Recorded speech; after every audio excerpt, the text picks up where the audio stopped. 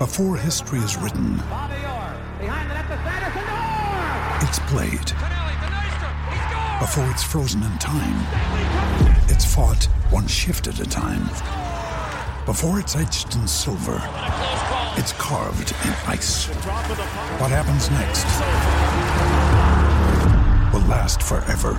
The Stanley Cup Final on ABC and ESPN Plus begins Saturday. Okay, round two. Name something that's not boring. A laundry? Ooh, a book club. Computer solitaire, huh? Ah, sorry, we were looking for Chumba Casino. That's right, ChumbaCasino.com has over 100 casino-style games. Join today and play for free for your chance to redeem some serious prizes. ChumbaCasino.com. No purchase necessary. Void where prohibited by law. 18 plus. Terms and conditions apply. See website for details. With the Lucky Land Slots, you can get lucky just about anywhere. This is your captain speaking. We've got clear runway and the weather's fine, but we're just going to circle up here a while and get lucky. No, nothing like that. It's just these cash prizes add up quick. So I suggest you sit back, keep your tray table upright, and start getting lucky. Play for free at LuckyLandSlots.com. Are you feeling lucky? No purchase necessary. Void where prohibited by law. 18 plus terms and conditions apply. See website for details. This podcast is part of the Sports Social Podcast Network. This podcast is part of the Sports Social Podcast Network. This podcast is part of the Sports Social Podcast Network. At Discount Tire, we know your time is valuable. Get 30% shorter average wait time when you buy and book online. Did you know Discount Tire now sells wiper blades? Check out our current deals at DiscountTire.com or stop in and talk to an associate today. Discount Tire. Let's get you taken care of. This podcast is part of the Sports Social Podcast Network. This podcast is part of the Sports Social Podcast Network. This podcast is part of the Sports Social Podcast Network. This week on The Marketer's Report, Patrizio Spagnoletto, Global Chief Marketing Officer, Direct-to-Consumer for Warner Brothers Discovery, weighs in on building trust. Trust is a really hard thing to build and a really easy thing to destroy, and we have to be very respectful about that. Our partnership with iHeart has really helped us build that trust and that relationship with the on-air talent. As the #1 audio company, iHeartMedia gives you access to all. Every audience, live conversations, trusted influencers, and the data you need to grow. Go to iHeartResults.com for more.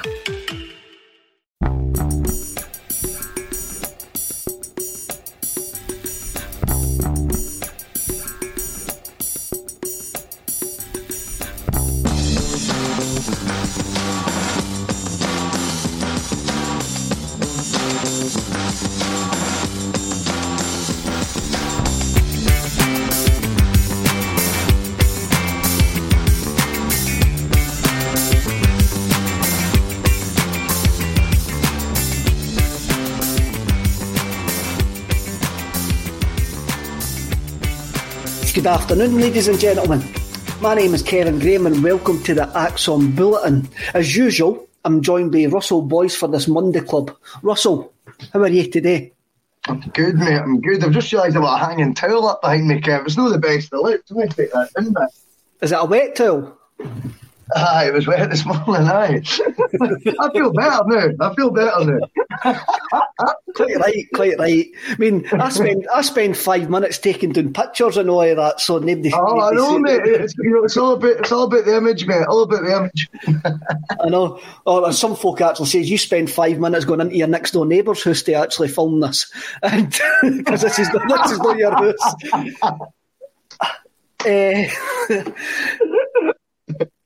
Right, I mentioned last week that about Eddie Howe, and I says that I'd bet £2 that he wouldn't be the manager by the end of the week, and I've been proved right that he wasn't going to be the manager by the end of the week because I just think there's too many things outstanding. At this moment, as of this moment, as we went live on air, he's still not the Celtic manager, or looks likely to be the Celtic manager because nothing's changed. We haven't heard nothing since we've been here 7 days ago. The Tuesday announcement, which we were speaking about last week as well, was basically to say that Dom Boy McKay will start his job next Monday. So he'll go next Monday, the 19th. So he'll go into the job next Monday, and they'll get his handover for Peter Lawley.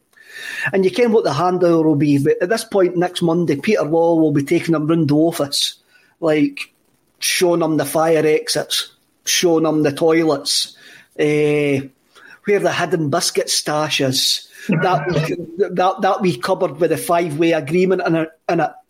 That Peter doesn't ken exists.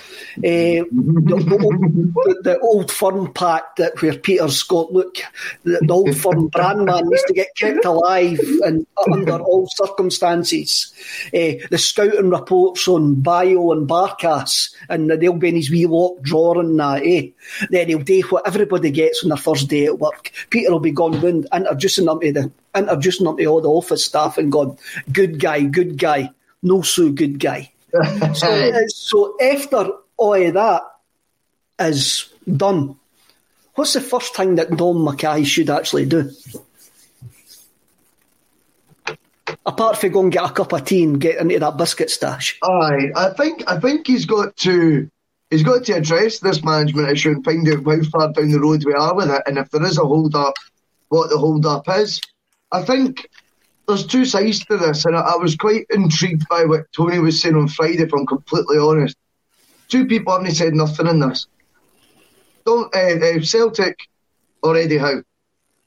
That's good. That's a good sign. It's not like a case of, I think if Eddie Howe was 100% not coming, I think the club would have cleared that up by now. I think they would have just came out and said, look, we've moved on to other targets, or, contrary to reports, we are not close to appointing the name that's been mentioned in the papers. We're actually focused on several other targets and are, very far into the search process. So I think Dom McKay probably already knows what's going on. I know he starts on Monday, but Jinky's unofficially done a bit of work so far. I think probably so. I think he'll be getting regularly updated on what, if there's been a hold-up. We're talking about it as a hold-up. Really, it was an unnamed source that overnight became on one of the blogs Eddie Howe's agent. Now, if I look back, it just said a representative of Eddie Howe, and it was an unnamed representative. And the story seems to have got a lot of credibility for some reason. Like, when you kind of strip it back, Kev, who is it? And how did it become his agent overnight when, you keep looking? I've looked into the tweet and all that. There's nothing there, mate, that suggests that was his agent that said that. There's no name to it at all. And I worry I think there's two sides to this, right? And I think there's a reason why Dom McKay might be coming in earlier. I think, such has been this season, it has taken very little for Celtic fans to panic over something. And that story, without, as I say, a source named on it, just a representative of Eddie Howe, has caused a bit of mass panic. Let's be honest, it has. It has, yes, it has. And I think that's because on the back of what season we've had, and we've been scrutinising everything Celtic do with regards to the hold-up transfer. It coincided with the Ivan Toney story that came out as well, Kev, that he'd been in the building and we didn't get it over the line. Therefore, people are just putting 2 + 2 together and expecting the worst. What is one good thing about how Dom McKay was appointed? Celtic said nothing until it was confirmed. Nothing until the job was... Like, he came out of nowhere. So I'm hoping that they're just doing a professional job here. The negotiations remain private. We don't need to say anything right now until it's official. There might not be any hold-up in the slightest, and it might just be, for want of a better expression, a shitstorm starting over nothing. Do you know what I mean? I think it's... I think maybe we need to... I don't know, I panicked, right? I'll be completely honest with you, I panicked, right? But I think, on reflection, listening to Tony on Friday, I kind of thought, do you know what? That's a different angle of looking at it. I've not really taken into consideration. And I did then go back over Twitter, as I say. There's no name to this, mate. There's no name. And because of the negative season we've had, are we just joining the dots the wrong way round? Do you know what I mean? I'm panicking a wee bit too easy. Us as a Celtic us as a support, and this is every football fan really panics. Basically, you look at the English Premiership, and we all know that Eddie Howe is wanted by a certain level of Premiership club. The Crystal Palace name won't go away. And I don't look on Crystal Palace forums, but I've got a couple of friends who get really, really obsessed with this type of stuff, and they'll go into the Crystal Palace forums and they'll have a look, and they're all saying, "Oh, we've spoke with Eddie Howe, and that's why Celtic that's why the Celtic job's not been announced." And you've got Newcastle. Well, Newcastle went 6 points clear of relegation yesterday, and it looks like they won't get relegated, and that might save Steve Bruce's job. But who actually knows what will actually happen there, because Mike Ashley's a lot of himself.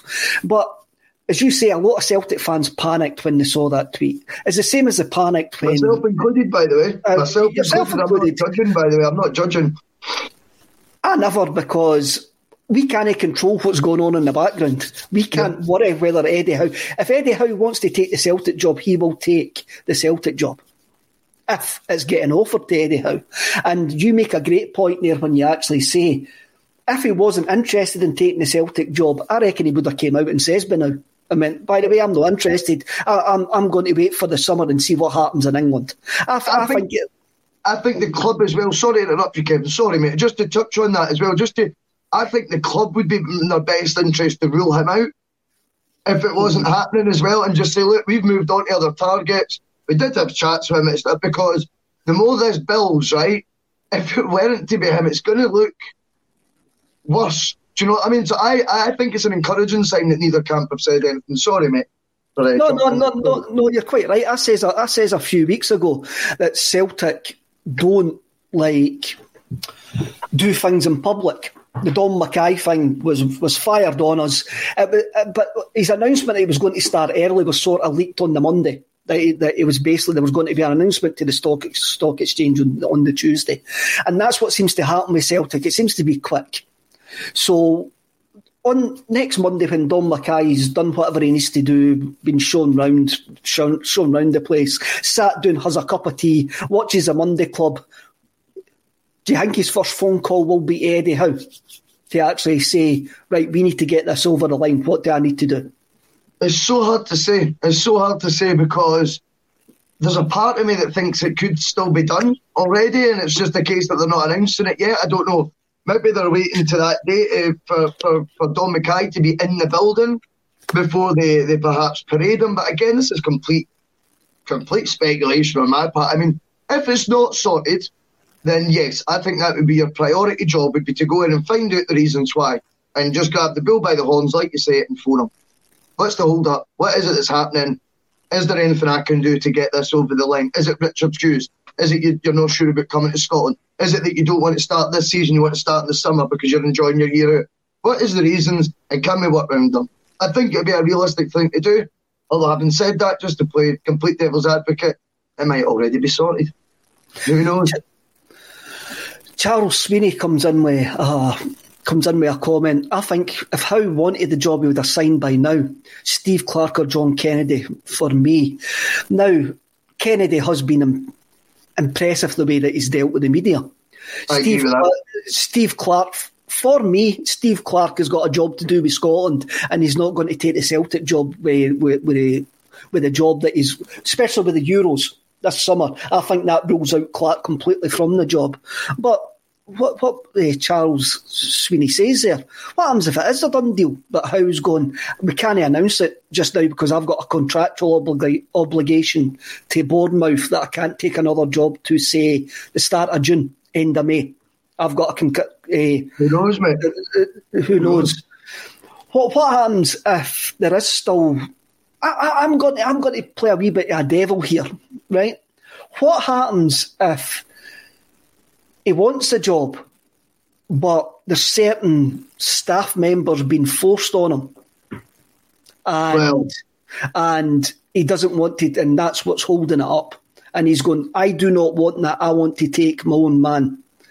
And what happens if those staff members are being forced on him because the outgoing CEO has promised certain people within the organisation a job, and he's trying to push that over the line? Now, this is just my brain making noises here. No, I've got no inside information at all. So what happens if your outgoing CEO is trying to be Cilla Black again?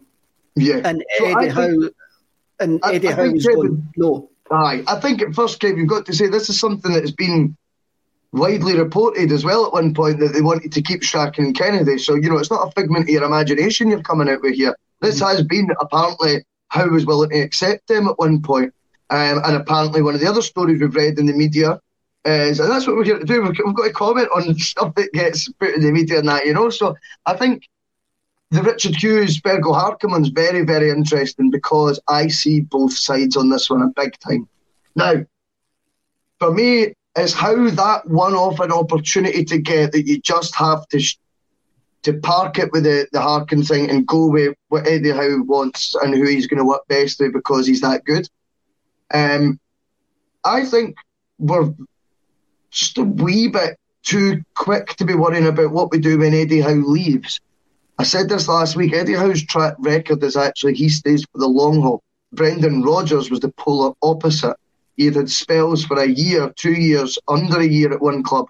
Him leaving after 2.5, 3 years with us was no surprise, okay, when you look back at his career trajectory and how it's actually panned out.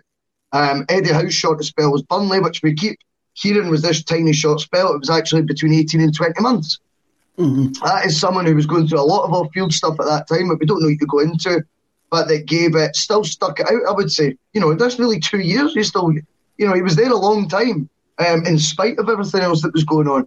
So, if he's saying he wants his director of football, right, this is my man, this is who I work best with, is he subliminally telling us, I'm here for 5, 6, 7 years? If so, we should be on that bus. That is what you want to hear. Whereas there seems to be a thought process that, what do we do if we hire Howe's man and the two of them leave in 2 years? Well, why?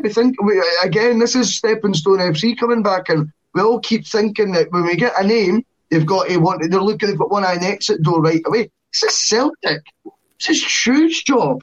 This is far bigger job than Bournemouth, and he stuck there for 7 years, knowing that the best thing he could do was the odd top half finish there. Still stuck it out 5 seasons in the Premier League. So I think it could be a positive sign that he wants his own man, because it means he's in it for the long haul. Flip it and go, is it really right that the manager's picking who really is going to be the guy overviewing how he does his job? Do you know what I mean? Is that got to be the guy who's overviewing the job that is in there first? And I get that train of thought, that school of thought. So that's where we're at right now. I think there's positives to both, there's negatives to both aspects.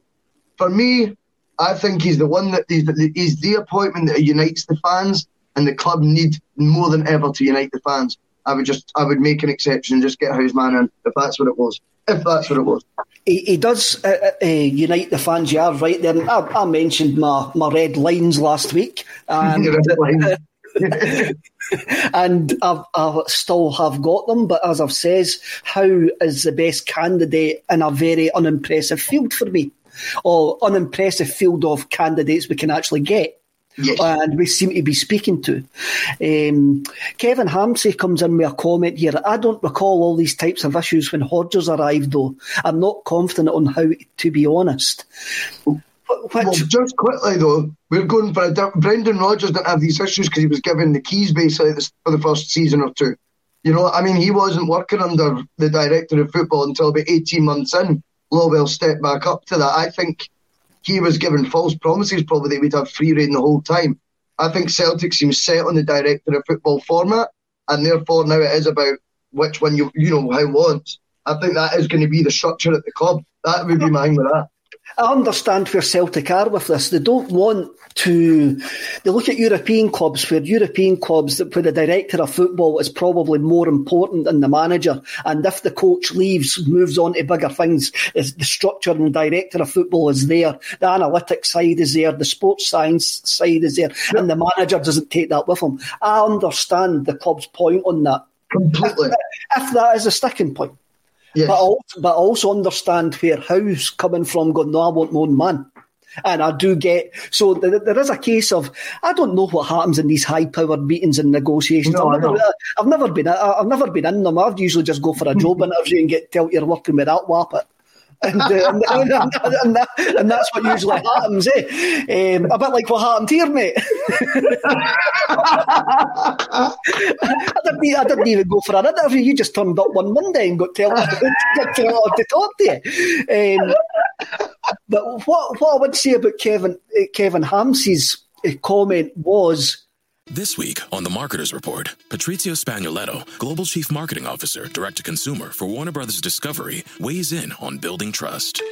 Trust is a really hard thing to build and a really easy thing to destroy, and we have to be very respectful about that. Our partnership with iHeart has really helped us build that trust and that relationship with the on-air talent. As the #1 audio company, iHeartMedia gives you access to all. Every audience, live conversations, trusted influencers, and the data you need to grow. Go to iHeartResults.com for more.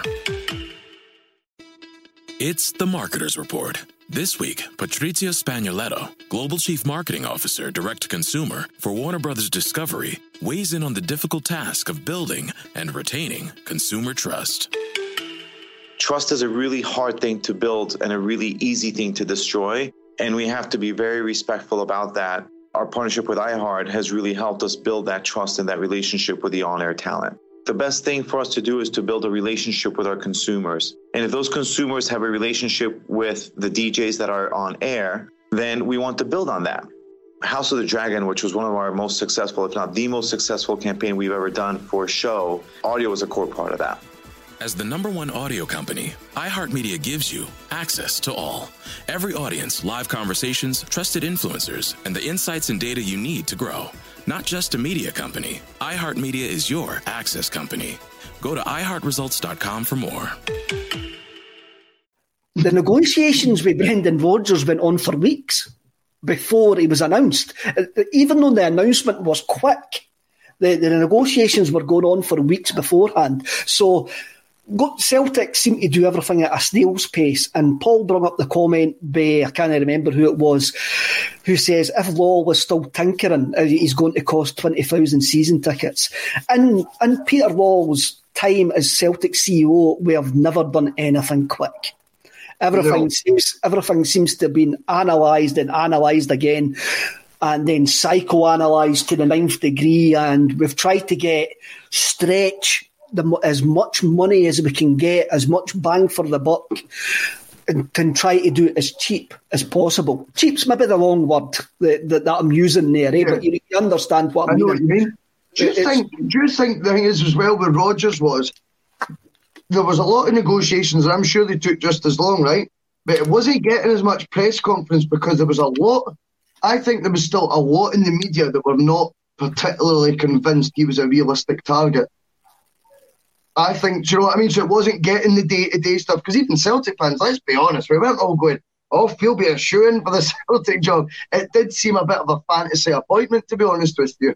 And therefore, I think the Howe one, I'll tell you another thing as well, right? And I think as well, there's a lot of doubts getting flung out there about, whether he wants the job and things like that. I smell a wee bit of fear, my man. I smell a bit of fear. I think it tells you how good he is, and everyone knows he's going to be good if he gets that job. How good he is, so there we go again. But I think he could. I smell a bit of fear in there, and I think there could be some negative press getting put out, Kev, because they want the wheels to come off before it gets started. Because this bus, I'm telling you, is a shiny belter of a bus right to the garage, my man. And I'm telling you, it can go at 200 mile an hour. I'm smelling a bit of fear, mate. If you're, what is it, better than your Roy Keane bus? Has it got toilets in it and that? Roy Keane bus is a different bus altogether. It's special in its own ways, right? I'm just picturing, I was going to say something there, but it was completely, I'm leaving that thought in my head. I'm not even going to go anywhere near where I was actually going to say there. We'll get took off air right away. See, for me, we've got a powerful shareholder, major shareholder, and if Eddie Howe was by any chance shown any doubt, I'm just going to like, hang with yous along, tag yous along here until I get a job in England. That noise there that you would hear would be our major shareholder stamping his feet and appointing somebody else, because he wouldn't wait about.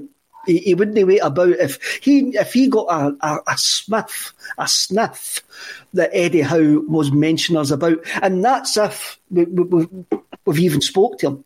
And this is maybe where if Howe goes to Crystal Palace, Newcastle, wherever, and they go, he didn't get your top choice. Celtic can quite come out and go like that. Well, he wasn't really our top choice. We were talking to 3 or 4 guys. He was just the name that was leaked to the media by a certain agent. If you know what I mean, eh? So Celtic can go, well, who do you know who our first choice was? Because we never says he was the first choice. So I think as well, to see if there is it's not going to happen, then you say Desmond makes that call like that. I think Celtic could come out and just, put that fire out right now, because the longer this drags, the more it is going to look like we've missed out on him. And the harder it then becomes, right, for whoever it is that does get the job. The longer this drama goes on about how and not how, the harder it is to pitch whoever the other name is, unless it's, Pep Guardiola, do you know what I mean? Which is not going to be. So I think, for me, if there is, I think the silence is a good thing. I'm going to stick to that positive tone on it, Milan. I'm going to go with neither camp has said anything, and we're panicking over an unnamed source that we don't know if we had him. It could just be, getting a wee bit of fear. I think that could be. And there's Brian Graham. I mean, he's saying about Celtic TV talking about him. I did miss that. I never seen that. Because I was working, I had everything on mute yesterday on Saturday, Kev, so I was just I was watching the game in silence. I didn't realise they'd actually mentioned them. I did find it quite interesting that they did mention it, and I don't know if that's subliminal messages or anything like that, because having dealt with the club, everything that you're doing with the club's name on it or on a club official channel goes through the 9th degree of what you can say and what you can't say. And so it was quite interesting that his name was mentioned. As I says, I'm actually of the belief if we are talking to Eddie Howe and we were getting the inclination that he's just stringing us along, using our name to try and bag a bigger fish, get on a better bus, or get a job back in England, or whatever it was, then our major shareholder would be stamping his feet at this precise moment in time and would appoint somebody else. And for me, I hope everything will become clearer next Monday or Tuesday. I really do. Once the Dom boys in his office switched on his laptop, I think everything will become clearer next week, because I reckon the season ticket renewals will drop end of April, start of May. I reckon the letters will be going out through the door, and they'll want the new manager's signature on those letters. You can't send out those letters with John Kennedy's signature on them, and that's no offence to John Kennedy. No, I hear you on that, totally. It was interesting, one of the comments that popped up on the screen said you can't possibly appoint a manager before the CEO. Now, I think there is a bit of truth in that, because the powerful image you want when he's got the scarf above his head is the new Celtic. The new Celtic involves the director of football, whoever that is, on his left, and for me, you get the CEO on the right, because this is the new era that we're going into, and I can kind of understand that. Other option? Appoint him before the Old Firm, or the Glasgow Derby before everyone panics. Appoint him on Friday. I don't know. I don't look. It's clear. Momentum, big style. It's clear Kennedy's here at the end of the season. There's not going to be any change whatsoever before the end of the season. And I just think the story, though. Let that be the story going into that game. Do you know what I mean? I think that would be. I think it'd be a shrewd move. Is it a good time to bury bad news? I mean, when we appointed Brendan Rodgers, the announcement was the day before Hibs and Rangers played in a cup final, and they announced it late at night. So, that's right. So the papers were absolutely full of it the following day.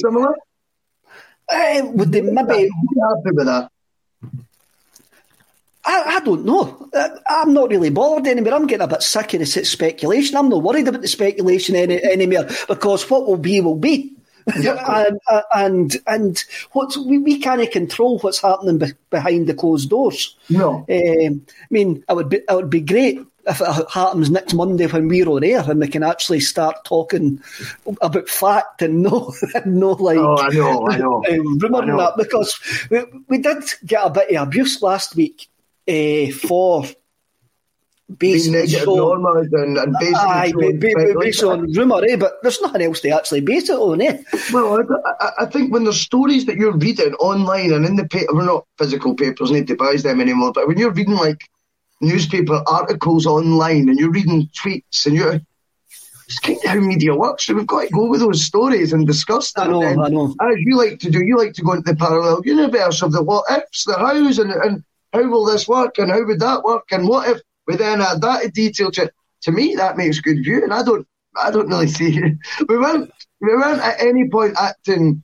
I would much rather do that and go down avenues of potentials, pros and cons, than claiming we were in the know and claiming that we knew this, we know that, we know this. I mean, that's not the way to do it. So no, I mean, right now, as you say, the speculation has went on for a long, long time.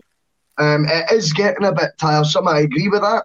As I say, the good thing, the positive vibe for me is if it wasn't going to be Howe, the club could make that abundantly clear and say we've moved on to other targets, and it stops this train this bus from crashing more spectacularly than what it would. The longer it goes on, and if there is a seed of doubt that we don't get him, I think the harder firstly for the next manager, because he's anyone but not Eddie Howe, and I think the come down for the fans would be, they'd feel like they had egg on their face, and it would affect season tickets. I think there's no two ways.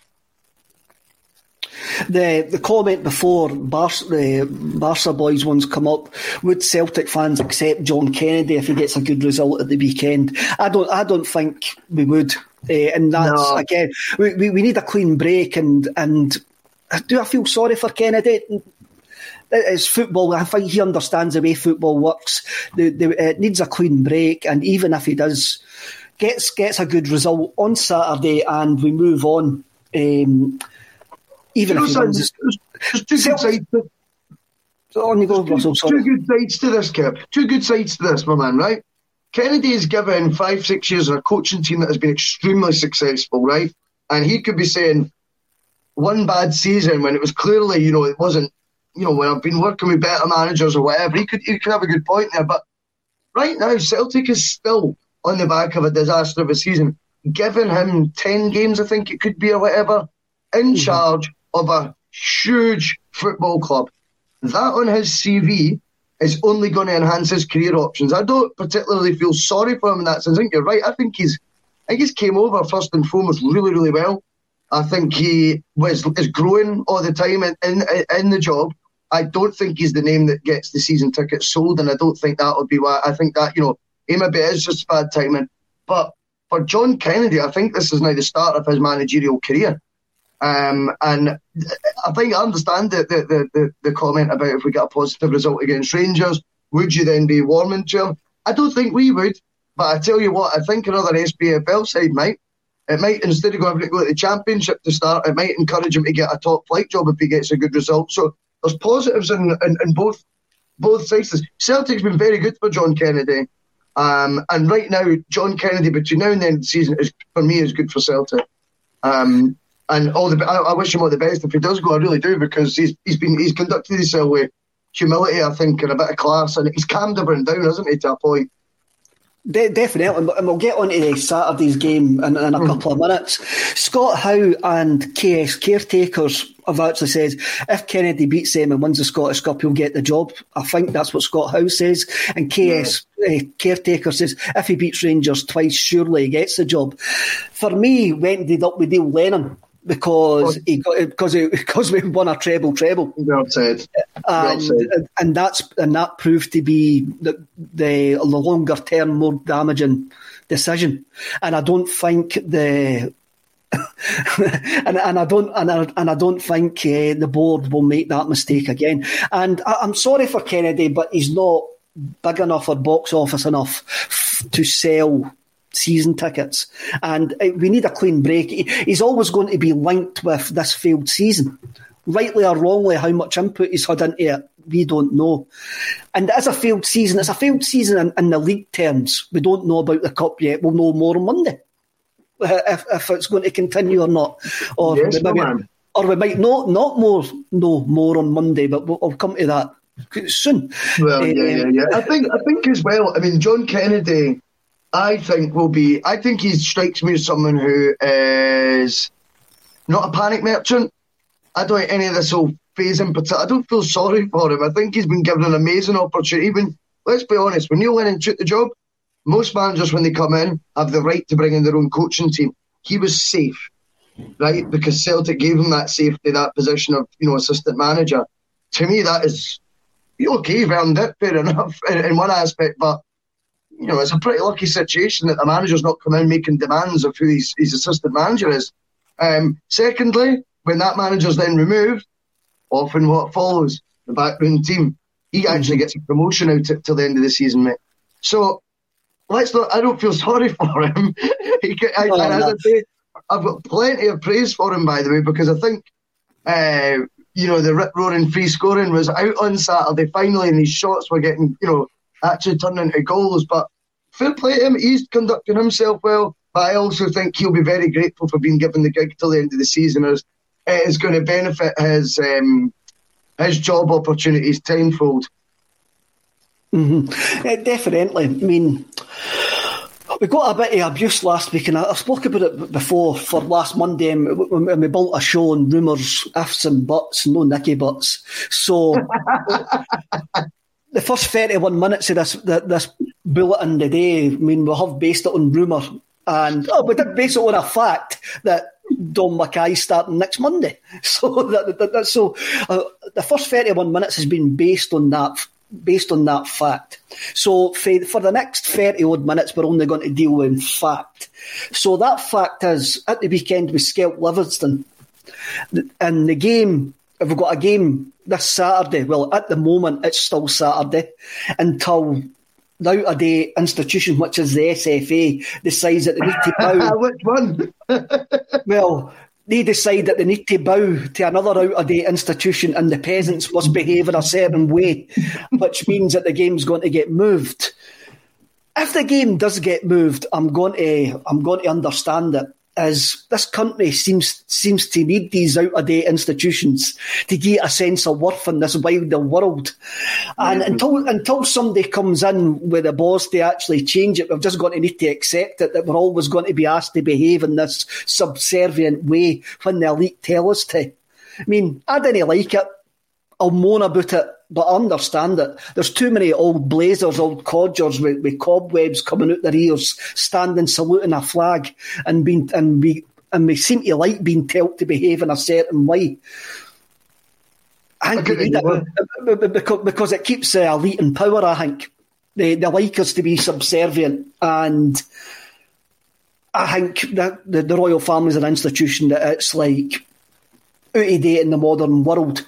But I understand why the SFA are going to do what they're going to do if the game does get moved, because that's what we need to be seen to bowing to these things, which I'll never do, never have done, and never will do. But that's just my own. That's no Axom's stance. That's just my own stance. So no, you're quite right. I mean, I think it is farcical, to be honest with you. But I mean, you wouldn't be surprised if it does happen. I think you're absolutely right. It wouldn't surprise you in the slightest, Kev, if the game is moved. I mean, I read Friday night they were talking about. I mean, surely they can't do that. Well, again, what they'll probably do, Russell, after me having that wee go at the establishment there, they'll probably put it on Monday at 12:30 to get me and you off there. That's what they'll probably do. Me and you will probably need to do a watch along. Enough for that. Look. As the #1 audio company, iHeartMedia gives you access to all. Every audience, live conversations, trusted influencers, and the insights and data you need to grow. iHeartMedia is your access company. Go to iHeartResults.com for more. I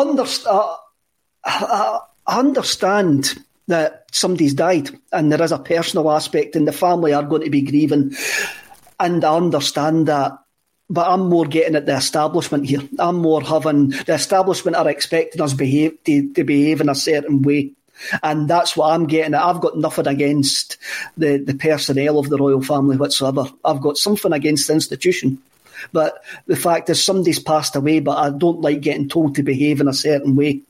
And see, for me, there's just two options, Kev, right? What's bigger to you? Someone dying in the royal family, the Scottish Cup. I pick the Scottish Cup every single time. Simple. Do you know what I mean? So for me, it takes priority. It's like that. And we all make our own minds up on that. And if other folk think that other stuff, fair play to them.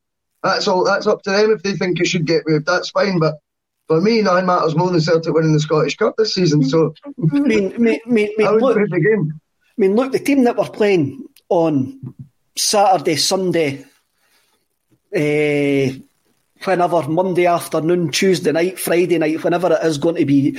I mean, they've got a photo of the Queen in their dressing room.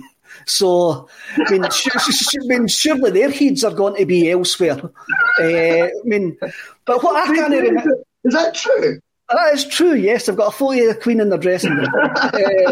So that is embarrassing, man. I did not know that. If that's what makes them go to sleep at night, that's what makes them sleep well at night. I'm not really bothered about that. But I can't remember the Queen cancelling anything when Rangers died in 2012. Can you? Oh, we are drinking gas today, man. I love it.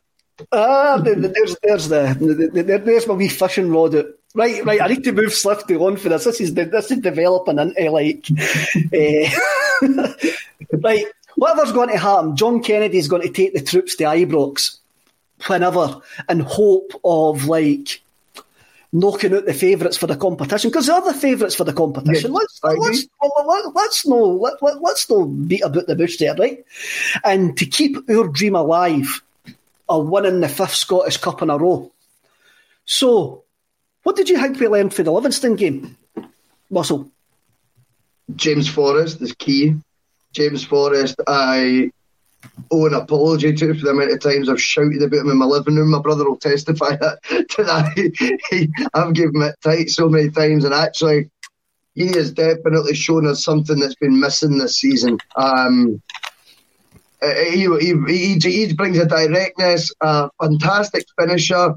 It's his numbers, mate. It's just one of those things. He is a guarantee of 15 goals and 15 assists a season from the wing. It's phenomenal. And I've been guilty of taking it for granted, and I'm delighted that he's back in the side. I also happen to think that since we talked up El Younousi last week, the big man's got a boost. So he's obviously another Monday Club fan, as I see in the comment there. Nice one, my man. El Younousi looks like he's playing for his future a wee bit. That's kind of what I took for that. I thought, this looks like the big man. He's they say they're playing in the shop window. I think he's playing in the Celtic shop window, mate. I think he's making a real effort to try and get to become a permanent fixture. And I've heard the arguments for it, and I have kind of swayed more to that side now, in fairness to what originally was. And goals always help. And his curler into the left-hand side of the keeper's net was absolutely outstanding. I loved that. We're not going to get carried away, and I'm not going to be negative about a 6-0 win. I thought it was wonderful. I would say that I did feel once it got after 2-0, there was a bit of pre-season friendliness about the tempo a wee bit from Livingston. I didn't think they played like themselves. Brilliant watching Martindale at the side, hating life. Loved it. Absolutely loved that aspect. Right, I'm going to need to pull you up about that. I noticed you had a bit of beef with Martindale on Twitter. So what's the beef? He came over. We've done an interview. State of Mind done an interview with him, and he came across very well. I think it's a true, proper story, man. Don't like him, man. Why? Don't like him. I just think everyone's got a story, mate, and his is just glorified for nonsense. I think it all coincided, that silly 10-game unbeaten run at Livy, but he's not for me. But not in personal, man. I don't really know him. Do you know what I mean? Maybe I'd meet him, we'd get on fine. But In the meantime, I enjoyed watching getting up 6-0 and man's changing my mind on that. No. Look, we didn't scalp Livingston that low. No. Like, aye, it seems to be. I think they maybe like back pocketed them a couple of times under Martin O'Neill and all of that when they were up the first time. But I can't really remember us having such a comfortable afternoon as we did against Livingston. There was a comment there by Rids, R-I-D-Z, when I was talking about the establishment there, and he mentioned the Vatican. No, he just automatically thought, because I was talking a Celtic podcast that I'm a Catholic. Maybe that just shows you didn't follow the stereotype, mate. Yeah, totally, mate. Totally. Can what I mean, eh? So I thought it was a decent performance, and it was quite noticeable for me after the game when John Kennedy says what we've been working on for 4 weeks came to fruition today. Getting the ball in behind, getting the ball wide, using the fullbacks, and I thought that was interesting for him to actually say that. I did think it was interesting to actually say that. Against Falkirk in the couple of games before, I think we had something like 162 shots at goal and never scored. I think you're absolutely right. You're absolutely right. I think Kennedy's very much, going to be looking at the analytics of it all and going, if you actually break it down, we're doing everything that you're supposed to do in football games, apart from the most important thing in putting the ball in the back of the net. Mm-hmm. Someone's for it soon. By putting it as it came to fruition, definitely. On the flip side, right, I want you to know your thoughts on Ayeti. He's struggling, eh? Again, what I'm going to say about any of the subs that came on was, as you mentioned, it went to pre-season pace. Livingston had changed like the 5 outfield players by that point. They were just trying to give boys their legs. Celtic were trying to bring guys on. The pace of the game utterly drops. And I do find it's very difficult to judge players coming on to games like that. But look, you're 5-0 up at that point. He's maybe coming on going, I'm going to get a goal here. I'm going to try him, but he didn't really do nothing. But I'm going to give him a wee bit of a benefit of the doubt here. I also saw a lot of the comments in the post-match game as well, with folk actually saying, it's only Livingston, you bet them 6-0, it's a bit late in that. I bloody enjoyed it. I bloody enjoyed living in that moment going, this is I'm enjoying watching Celtic for this. Yeah, for this game. I'm not worried about what's going to happen in the future. Now, we're scoring goals. Eddie Ambrose is playing great balls to Ryan Christie for us to actually score. It was like the good old days. And I'm going, I was having a look at things and I'm going, I think sometimes some Celtic fans didn't like getting good things. They just can't live in that moment. And it could be a football fan thing, actually. We just didn't live in that moment. We're always looking for a caveat. We're always looking for our opinion to be right. And that's quite hard for us to say when we sit and blather rubbish on a Monday, on a Tuesday. That I didn't want my opinion to be right. My opinion's just an opinion. But I think there's loads of guys out there who will say stuff so they can come back a later day and go, I tell you that was going to be right. I tell you that was right. And they just didn't want to live it in the moment. Yeah, no, I agree. I think when you look at it, you've got to look at everything in isolation as well. And you look first at the result against, like I say, a bogey team. There's no two ways Livingston have been a problem for Celtic in recent years, even under Brendan Rodgers. I then think you've got to look at it and going 6-0, clean sheet, could have been 10, definitely. How many clean sheets is that under Kennedy now? 4 out of 6? 5 out of 6? Mm-hmm. Something like that. Anyway, I always get these things slightly wrong, but I'm close. Scott Bain's looking more and more confident, actually. I thought he looked more assured as well with the work he did have to do, because he was still called into action on a couple of occasions. I'm going to talk about Scott Bain. I like the fact that he made saves. Not the fact that we gave up the save. No, the fact that we gave up the chances. The fact that he actually saved them. He was there and done the job that you want your goalkeeper to do. 100% agreed. Because, like I said about Barkas, I said the thing is when you're a keeper at Celtic or Rangers, I appreciate he could look through all the games he's played and has every right to go, but really should have saved that, The fact is, to be a Celtic goalkeeper, I'm not saying anyone in particular you should have saved, but the ratio is you do pull out that worldly save. That's the thing. You need to do that at least a couple of times. You know, if you were to go through Foster's saves last season, right, how many of them should he have saved, Neil Lennon, there? How many should he have saved? Others you could argue that he shouldn't have saved. That's the difference, and that's why over the road, across the city, they've got a guy who's about to win Player of the Year. And it's not going to be one of our keepers. But I couldn't agree more. It was refreshing to see him making saves. I actually said that about 4 weeks ago, Scott being pulled off a couple of saves. I thought, that's the first time I've seen that this year. You know, like actually seeing saves. So I'm fully on board with that one, big man. Fully on board. I agree with that, and Bain's going to be the goalkeeper at the end of the season. I don't think Barkas is going to get another look in this season. No. Scott Bain's been competent, and that's all I want. What we've done this season, that's all I wanted from my goalkeeper. He stood up on Saturday and he made a couple of saves. Paul Cleland comes into the comments, and this is aimed at me, and I'm going to go back to the team. I take it you're one of those people who thought Celtic shouldn't have had anything to do with the Commonwealth Games. What I've said, and I've said this on this podcast numerous times, what Celtic PLC actually see as Celtic, I know they'll never agree with what my vision of Celtic is. So that was a PLC decision. Did I agree with it? No. But the PLC took that decision. The PLC took that decision.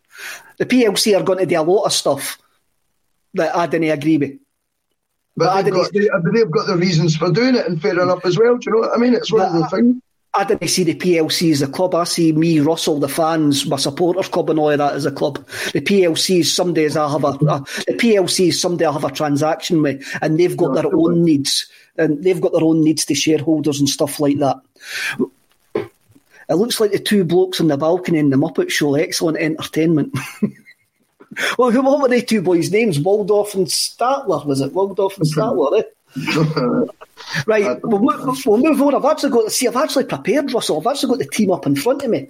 Oh, it's going to be Delicate Tuesday. I know. Right back, John Joe Kenny.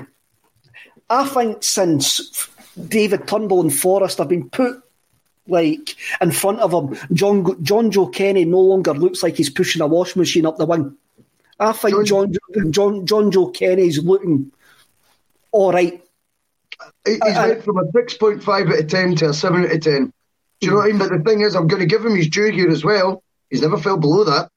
He's never done. He's not really put a foot wrong, whilst he just hasn't been spectacular. But I certainly think you're right again there, Kev. I think the introduction again. You just need to say the name James Forrest again. You start going, he's having an impact in all sorts of ways right now, which is fantastic. And I think Kenny definitely with that formation, it suited him better.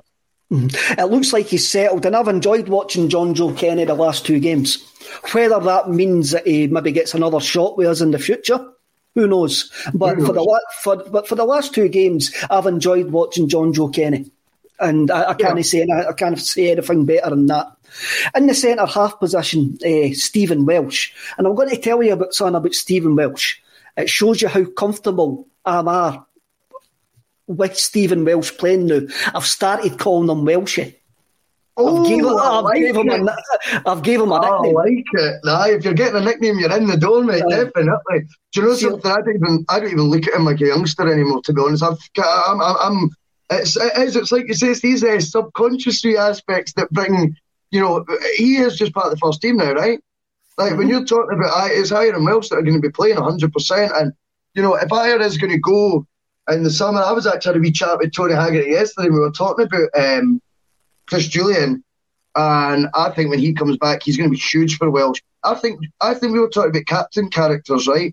I know I went off on a tangent again. I'm sorry. We're trying to talk about the line. No. But I think Julian's a shout for captain. To be honest with you, I don't think we've seen nearly enough for him, and I think he is so overly criticised for games on a plastic pitch, and he's just, it's just this lazy labeling of doesn't he like a physical battle? Did you see him in that cup final when we won it 1-0? Forget the goal. He put his head everywhere against Lazio. Head everywhere. I think he looked daft at Almondvale because he couldn't read the flight of the ball when it was coming off the plastic pitch, and he looked like a donkey. And Lyndon Dykes did have him on toast. Fair enough. But I think Welsh with Julian next year, once Julian comes back, and Julian with that armband on, I think he'll grow again. I think there's a leader in him. I really do. And we aren't overawed with leaders, I don't think, in that squad. And obviously there's going to be new additions. Fair enough, maybe that'll change. But I like the idea of Julian and Welsh next year if Ayer is determined to go, which we seem to think might be the case. I'm not saying Welsh is the future and he's going to be a Celtic great or anything like that. But again, I'm living in the moment here, and I'm seeing a young player who maybe didn't reach his potential at loan at Morton last season. He was on loan at Morton last season, but sometimes you need to step down to see where you have to go, where up. He's went down to the Championship in front of like decent professional players, and he's been found wanting, but he's a young laddie, and he's brought that experience into the Celtic team this year, and he looks okay. He looks fine, and that's all. When I'm talking about, we're talking about going to Ibrox on Friday, Saturday, Sunday, Monday, Tuesday, Wednesday, whenever it's going to be. And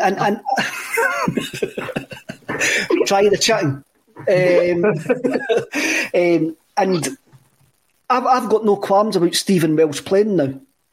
I'm not bothered about Stephen Welsh playing because he's doing well for us. He brings composure for such a young guy as well, and that's what I'm trying to say. I've kind of forgot when I'm watching him that there should be maybe a bit of you judging him on, remember he's only 20 years old or whatever, or 19, how old is he? 19, 20? 20? I'm not 100% sure. No, but I think he's been composed at the back. He's brought a real maturity, I think, in his game as well, and I think you're absolutely right. It's the fact you'll see his name next weekend whenever the game is, and you won't blink an eye that he's in the team. Mm-hmm. Producer Paul comes in to tell us that he's 21. And you'd be right, isn't it? Unbelievable. Wikipedia, as we call him in the office. Look, you mentioned Julian coming back next season. I don't know whether we'll see the best of Julian because I don't think he's going to get a pre-season by the looks of things. I think he's still going to be rehabilitation at that time. So with a new manager coming in, I think Julian's going to be starting a bit down the pecking order until he gets up to speed. And I do reckon whoever comes in will bring in a centre half. Yeah. They will definitely bring a centre. They'll need to because Ayer is more than likely to leave. One thing, Ayer set up a good goal for Moy on Saturday, but it's only because he's all right-footed. He couldn't go to the left-hand side, and I think this is something that makes Ayer look a bit awkward at times. Is the fact that he's a right-footed player on the left-hand side of the defence. Kev, you're stealing my pattern, mate. Honestly, I was going to say at times with Ayer when he dives in, right? So see when the man's running along, you would think when it's down the left-hand side, down his left, and he's turning. You would think you would slide tackle with your left foot and hook it round. He goes in with his right foot, like across the player, and it always looks a bit, I don't know why I'm sliding a bit my chair, is it? Nobody can even see my feet. I don't know what I'm doing. But he goes in with it looks like he's going in anyway. I'm not one to tell a defender how to defend. Clearly never played at his level. But he does look like he's going in with the wrong foot, I think, at tackle, and it's his right foot. And I think you're right, he's got no left side sort of consciousness at all. Do you know what I mean? It's I couldn't agree more with that. That's funny you said that. It's something I notice all the time when he breaks up the park from the left-hand side position. He's always going inside. He's always going to go inside because he can't go outside.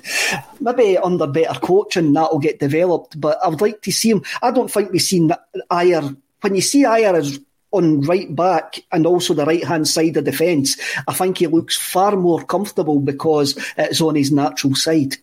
I agree. And interestingly, Greg Taylor came back in for Diego Laxalt. I like Taylor. I've said all season I like Greg Taylor. I think he's not as flamboyant or as show-offy as Laxalt. He's not as noticeable as Laxalt, but I think he does. I think he's a coach's player.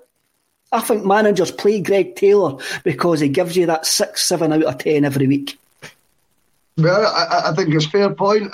For me, I think I would always go with Laxalt above him, but I made my case for him last week. I think more I wanted to find out, sorry, what do you think about them? Laxalt seemed to have become Kennedy's man at left back, and I found that it was quite peculiar that Taylor, the week before the Glasgow Derby and the Scottish Cup, that he wants to see Taylor at home at Livingston. So there's two ways. He either was impressed by him in training and thought, you know what, I need to give him 90 minutes because I've got a decision to make here. Or he was protecting Laxalt, who's been his go-to guy at left back since he took over. And he just didn't want Laxalt to get a knock or anything, or suspended or whatever. Do you know what I mean, for the weekend? So I did think it was quite curious that Taylor's randomly brought in the week before. But I like you say, he didn't let anyone down. He didn't do a bad job in any way, stretch of form. You know, I don't think so. What I'm going to say is, I think the starting 11 is the 11 that John Kennedy's going to go with this weekend. Same team. I think he's going to go with the same team. And I think Greg Taylor, we've spoke about the loanees and stuff like that. And I says, Laxalt, if you were getting higher 10 million in Laxalt would probably be a good deal for going forward in the summer. But if that deal's not on the table, I think we'd be looking for a backup left back. And we've still got Bolingoli. Bolingoli's still kicking a bit. Bolingoli's still going to be our player in the summer. I think Greg Taylor will be Celtic's left back next season, no matter who the manager is. No, I thought you said last week, you said that Laxalt would join. You thought if he was going to stay, it'd be another loan. Did we have that conversation? No, that was last week. That was last week, man. I subscribed to the point. No, I thought I could see that happening on loan for another season potentially, or as a make-weight in an higher deal. But again, these are our splits and maybes.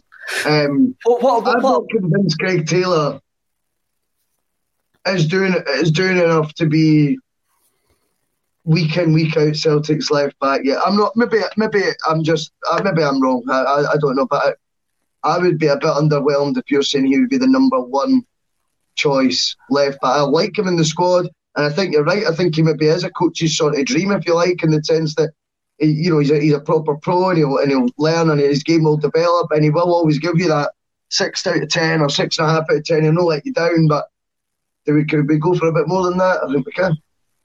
The thing about Laxalt, we're just like thinking that Ayer's going to go to AC Milan or Eddie's going to go to AC Milan and he's going to be involved in part of the deal. As at this point, next season, there's two left backs at the club. True. Taylor and Bolingoli. And for me, personal opinion, when a new manager comes in or the new manager's assessing this season, he will go, I do not need a left back because Greg Taylor's decent. That's just my No, I like that. And if that's the case, then happy days, because whoever the new manager is going to be, we've got to trust their judgment on these things. And if they think that, brilliant. But you think it'll be the same team? The same 11? I think it'll be the same 11. I think when you look at, if you move into the midfield, Callum McGregor, Scott Brown and David Turnbull, since Scott Brown has signed for Aberdeen, it looks like there's been a weight taken off his shoulders and it looks like he's going to enjoy his football he's looked like he's enjoyed his football the last 2 games, and it looks like he's going to enjoy his football from now to the end of the season. See his goal. Did you think Ayer had tapped it in? See, for the angle it was, because he's dived in with his head, he was kind of in front, and Ayer actually, I'm doing that with my feet again, mate, I don't know what's wrong with me, but he says, Ayer actually does like a ghost volley. And I thought it was Ayer who'd put it home. And I went, oh, look at that. And that header, see, to me, that just epitomises him. Boy, he knows the boy's going to put his foot in. He doesn't care, mate. He doesn't have desire to do it. And we were just talking, incidentally, about a pre-season sort of vibe at one point. And then you look at Scott Brown there, who's the complete opposite to that. Love it. Loved seeing it, mate. I thought it was a brilliant header. It was a good header, but it was Stephen Welsh. No Ayer, it was Stephen Welsh. Stephen Welsh, sorry. Stephen Welsh. Sorry, I knew it was one of the two, but it was just that right foot thing, Andrew. What about his volley as well? I mean, you mentioned that the Rangers goalie earlier on. I mean, Robbie McCrory had a great game for Livingston, and I mean, he probably stopped at being double figures at the time. I said 10, mate. When we started talking about this, and it's not an exaggeration. I thought that could have been more. Again, but it is when you put it like that as well. When a keeper's having such a positive game, he actually was having a lot of good saves there.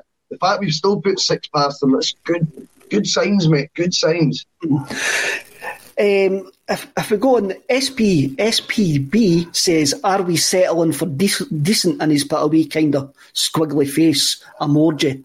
No, we're not settling for decent. Next season we're not going to settle for decent, but this season we're looking at the here and now players that are playing well.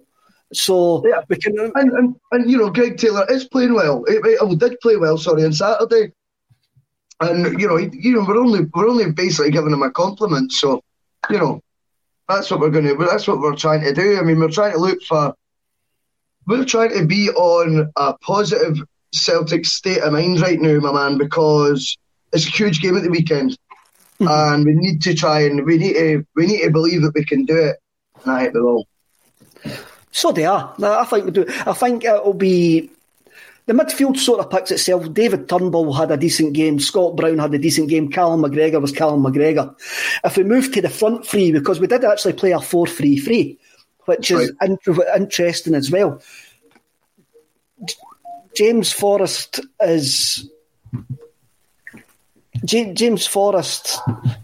Sorry, somebody's actually phoning me on Microsoft Teams. I could hear you. Aye. James Forrest played really, really well, and him going off being injured is a worry for us. It is a worry for us because we were already pinning our hopes of winning the Scottish Cup on James Forrest's shoulders and wee neck. Sure. Are we? I mean, the guys came back for a long-term injury. Are we actually pinning too much on him? Yeah, definitely we are. But again, as I say, it's our own fault for underestimating what value he's brought to that team.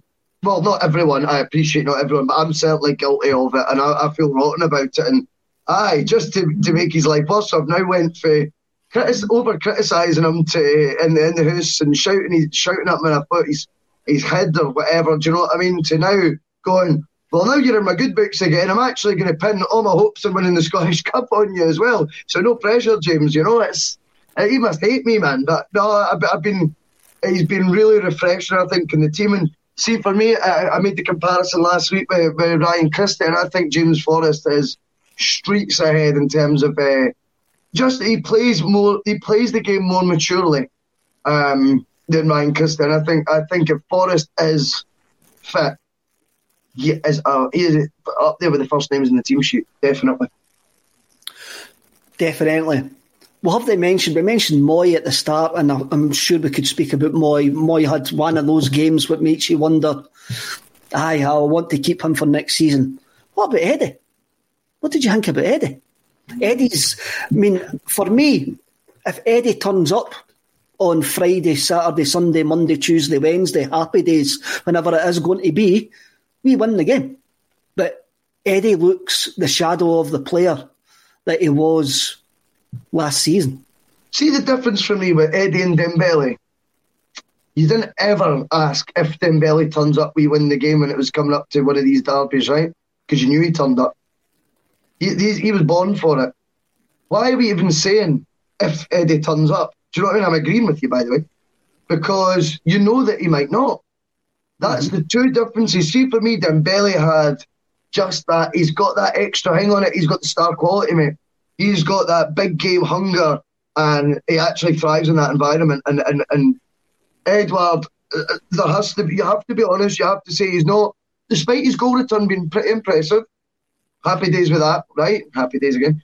But I think I think there's been a lot of lacklustre performances for me from him. And there is a concern what Eddie's going to turn up at the weekend, because he's that good when he's good.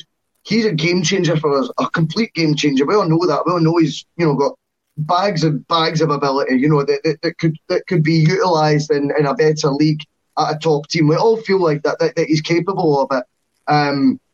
It is a big one at the weekend. He's going to need to get his mojo in gear. I think he needs a rocket up the you-know-what, do you know what I mean? And just, come on. But hopefully we will see the best side of Eddie, because he could certainly give them a hard time, and he has done over the years, he definitely has. So let's see what happens. I think our best hope of victory is Eddie turning up, because on his day he's the best striker in Scotland. That day has been few and far between this season. He had a couple of chances at the weekend. There was a good save by McCrory as well. But he just seems to be, his head just seems to be elsewhere.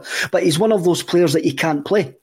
You can't drop him because you can't not play. You've got to actually play him. I liked what he says about Dembele. Dembele was like Slash for Guns N' Roses when he's going for a solo. This is my moment. I'm turning up to 11 and I'm getting this Laldy. This is my moment. Axel, get away. You're just a FUD. Axel, move. This is my moment. And Eddie had that last season, but he doesn't seem to have it this season. And I'm not worried about him. He is one of the first names on the team sheet, and I do reckon that John Kennedy won't change his starting 11. No, you make a good argument for the starting 11 to be the same. I think we've discussed Forrest. You look at El Yunusi that you just touched on there. He's got to play when he's in this form. He also did score against him a few weeks ago as well. His confidence is high. I think he's playing to stay at Celtic right now as well, to be honest with you. I think he is fighting for his future a wee bit. And as I say, I've kind of swayed to the opinion of that actually might be a tidy wee bit of business. He'll definitely play. Eddie, as you say, you can't not play. You've named the midfield, Brown, McGregor, Turnbull. Turnbull has to play again as well. I think he's got a brilliant temperament. He'll ready even for these sort of games. I don't think he's fazed by it at all. I wonder how his character is going to grow as well, because I think he has been very level-headed right now. He does seem a really calm influence. I would like to see maybe, I don't know, between him and McGregor, if we're going to be going with them and Sorrow, I think we need maybe more of a personality in the midfield in terms of someone more animated. And I don't know. That's just an observation. There's plenty of time for that to work out. And it's just... But, I mean, yeah, definitely. You go with that midfield. The back four, I think, is Laxalt or Taylor. I think that one's up in there. I think you're right about the rest of the team. For me, if that team turns up whenever the game's going to be and leaves the Ibrox pitch with no regrets, we're in the next round of the Cup. Agreed. That's me. That's me looking through green-tinted specs, and I didn't really care. Because I'm going to look through it. Going to look through it with green tinted specs. Well, Russell, that's an hour and 7 minutes, so we better let everybody get back to their work on this Monday afternoon. Me and you are back tomorrow night at 6:30 for Screamer Celica, where we're going to be going to 2008. We're going to be going to April 2008 and a famous Celtic Rangers game. So if you want to join us tomorrow night, please do. Thanks for everybody getting involved in the comments, and see you all later.